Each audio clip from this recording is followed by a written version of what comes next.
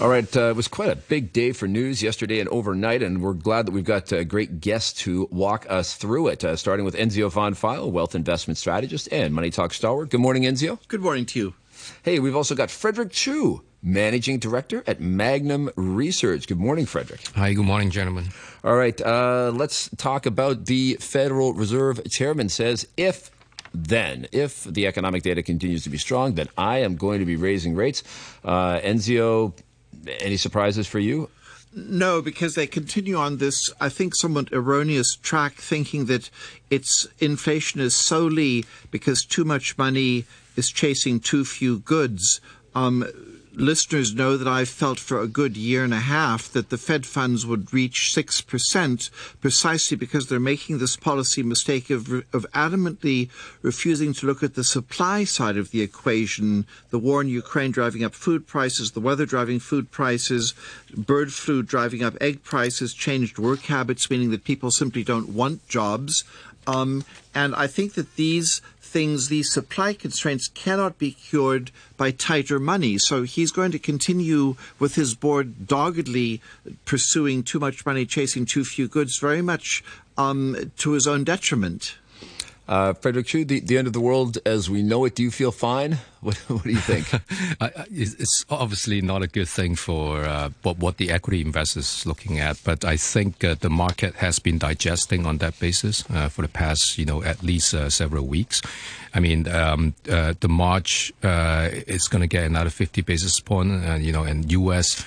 It's probably whether you say it's prolonging the potential recession to come or is really on the strong track. I'm sure that you have a very good everyone will have a very good judgment on that.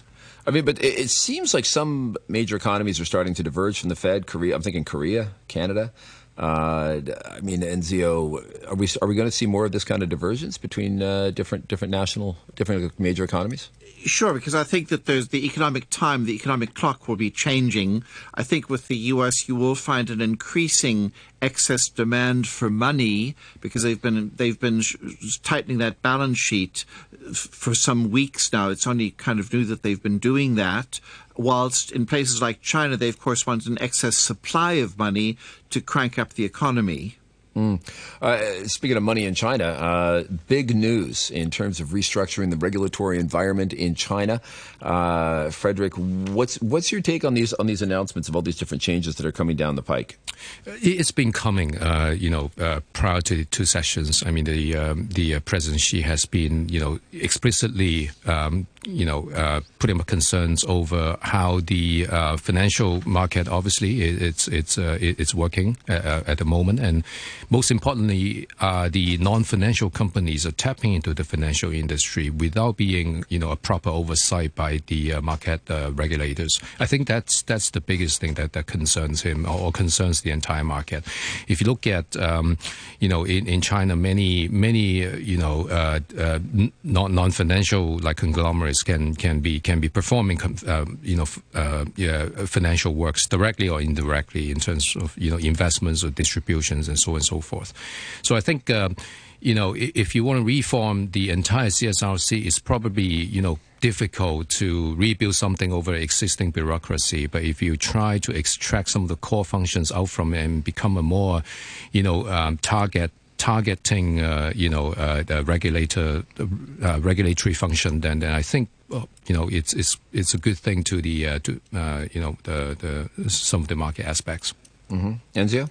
Well, I think that I agree with Frederick. I just think that with China's capital market now being the second largest in the world, 80 trillion worth of stocks, A shares, and about 126 trillion worth of bonds, I think that they do need to up their ante on the regulatory side of things. We've, of course, had various crises going on in China that we all know about with these local government financing vehicles, with the financial crisis, Baoxiang Bank and Hangfeng Bank. So I think that they do need, and that they're correctly doing this, to consolidate this effort into one set of hands.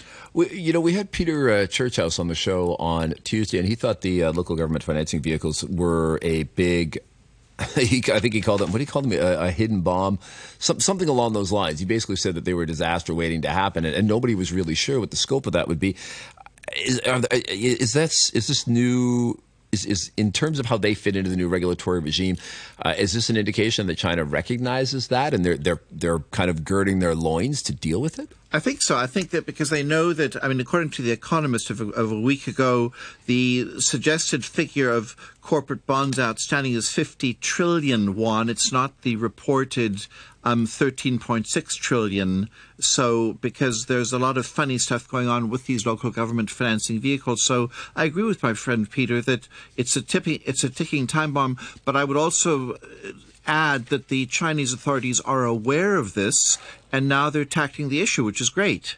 Yeah. Are they concerned that, as China moves to close the gaps in the regulatory environment to kind of catch creative new ventures, I think like when Ant Financial went to have their IPO, and then all of a sudden the regulators looked at it and said, we don't actually understand what these guys are doing or how much money is floating around in their system.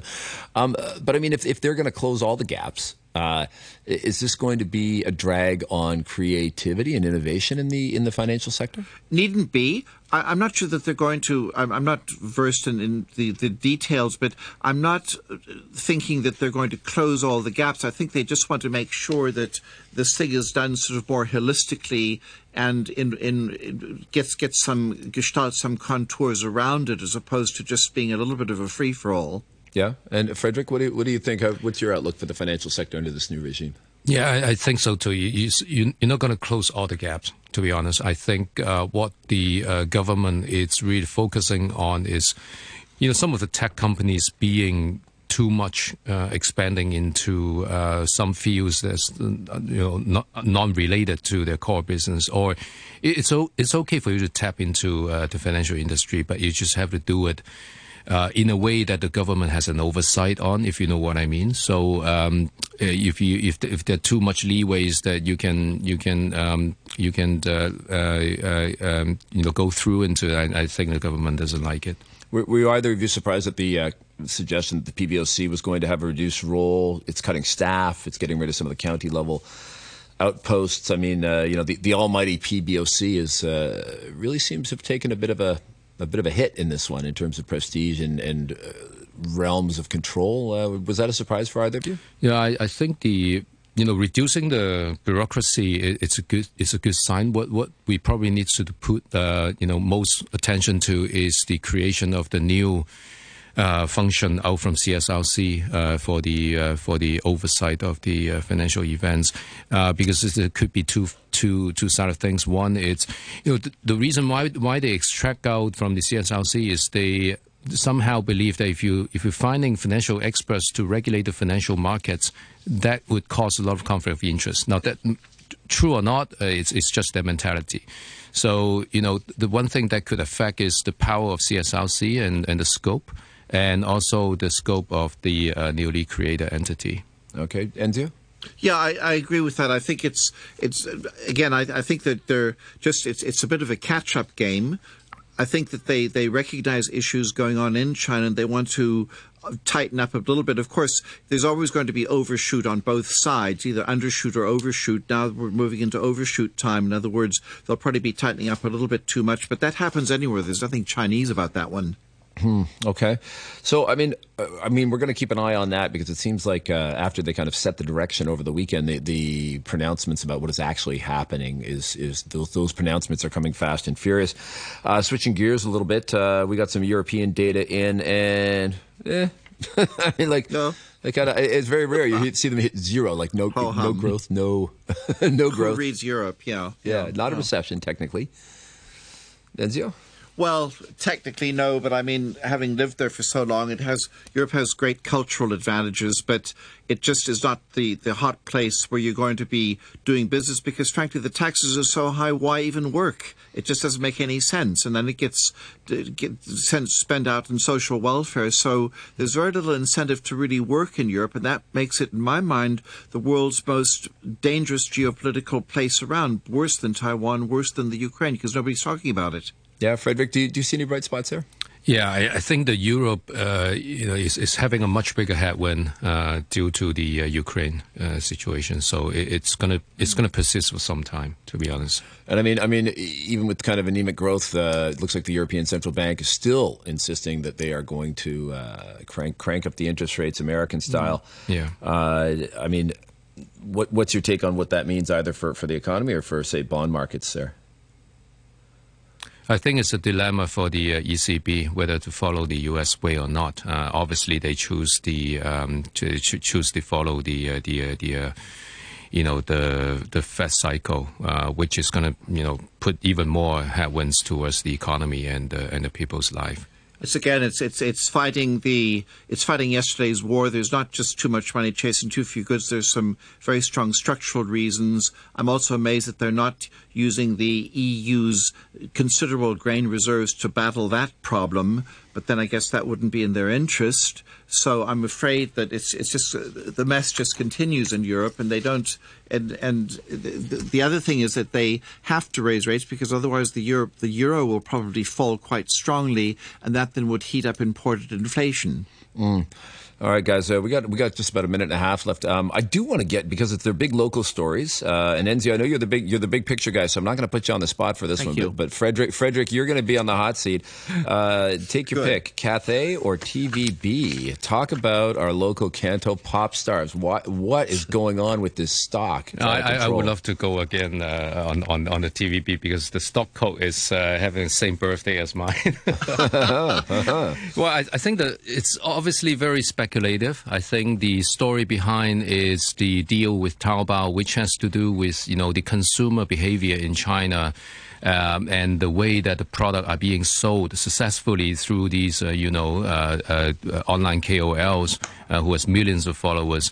Now, recently the Chinese authority has been limiting what these KOL can be rewarded. So I think changing to a more, traditional and more legitimate platform as a TV. A platform with the TV stars being well recognized also in the mainland market. I think that's a good gimmick, and they obviously will have some of the chain benefit to TVB on their own online shops and also on the TV series to be played in the mainlands going forward, etc. That's a heck of a gimmick when your share price goes up 200% in 6 trading days. And I mean, I guess there was the promise that they were going to do this, and that bumped the share price. And now that they have actually launched it, it's kind of beyond gimmick. I mean, they're actually selling stuff. Yeah. There's a lot of money changing hands. Yeah, they did one show before the Women's Day, and there are like 3 million total views and 20-something million of sales through that program. It is not massive, to be honest, with the online market in China, but it's a pretty decent start, I would say. Okay. Well, that's great. Well, thank you very much, both of you, for coming in today and shedding some light on the darkness. That's Enzio von Pfeil, Wealth Investment Strategist, and Frederick Chu, Managing Director at Magnum Research, who were telling us what's what in the markets.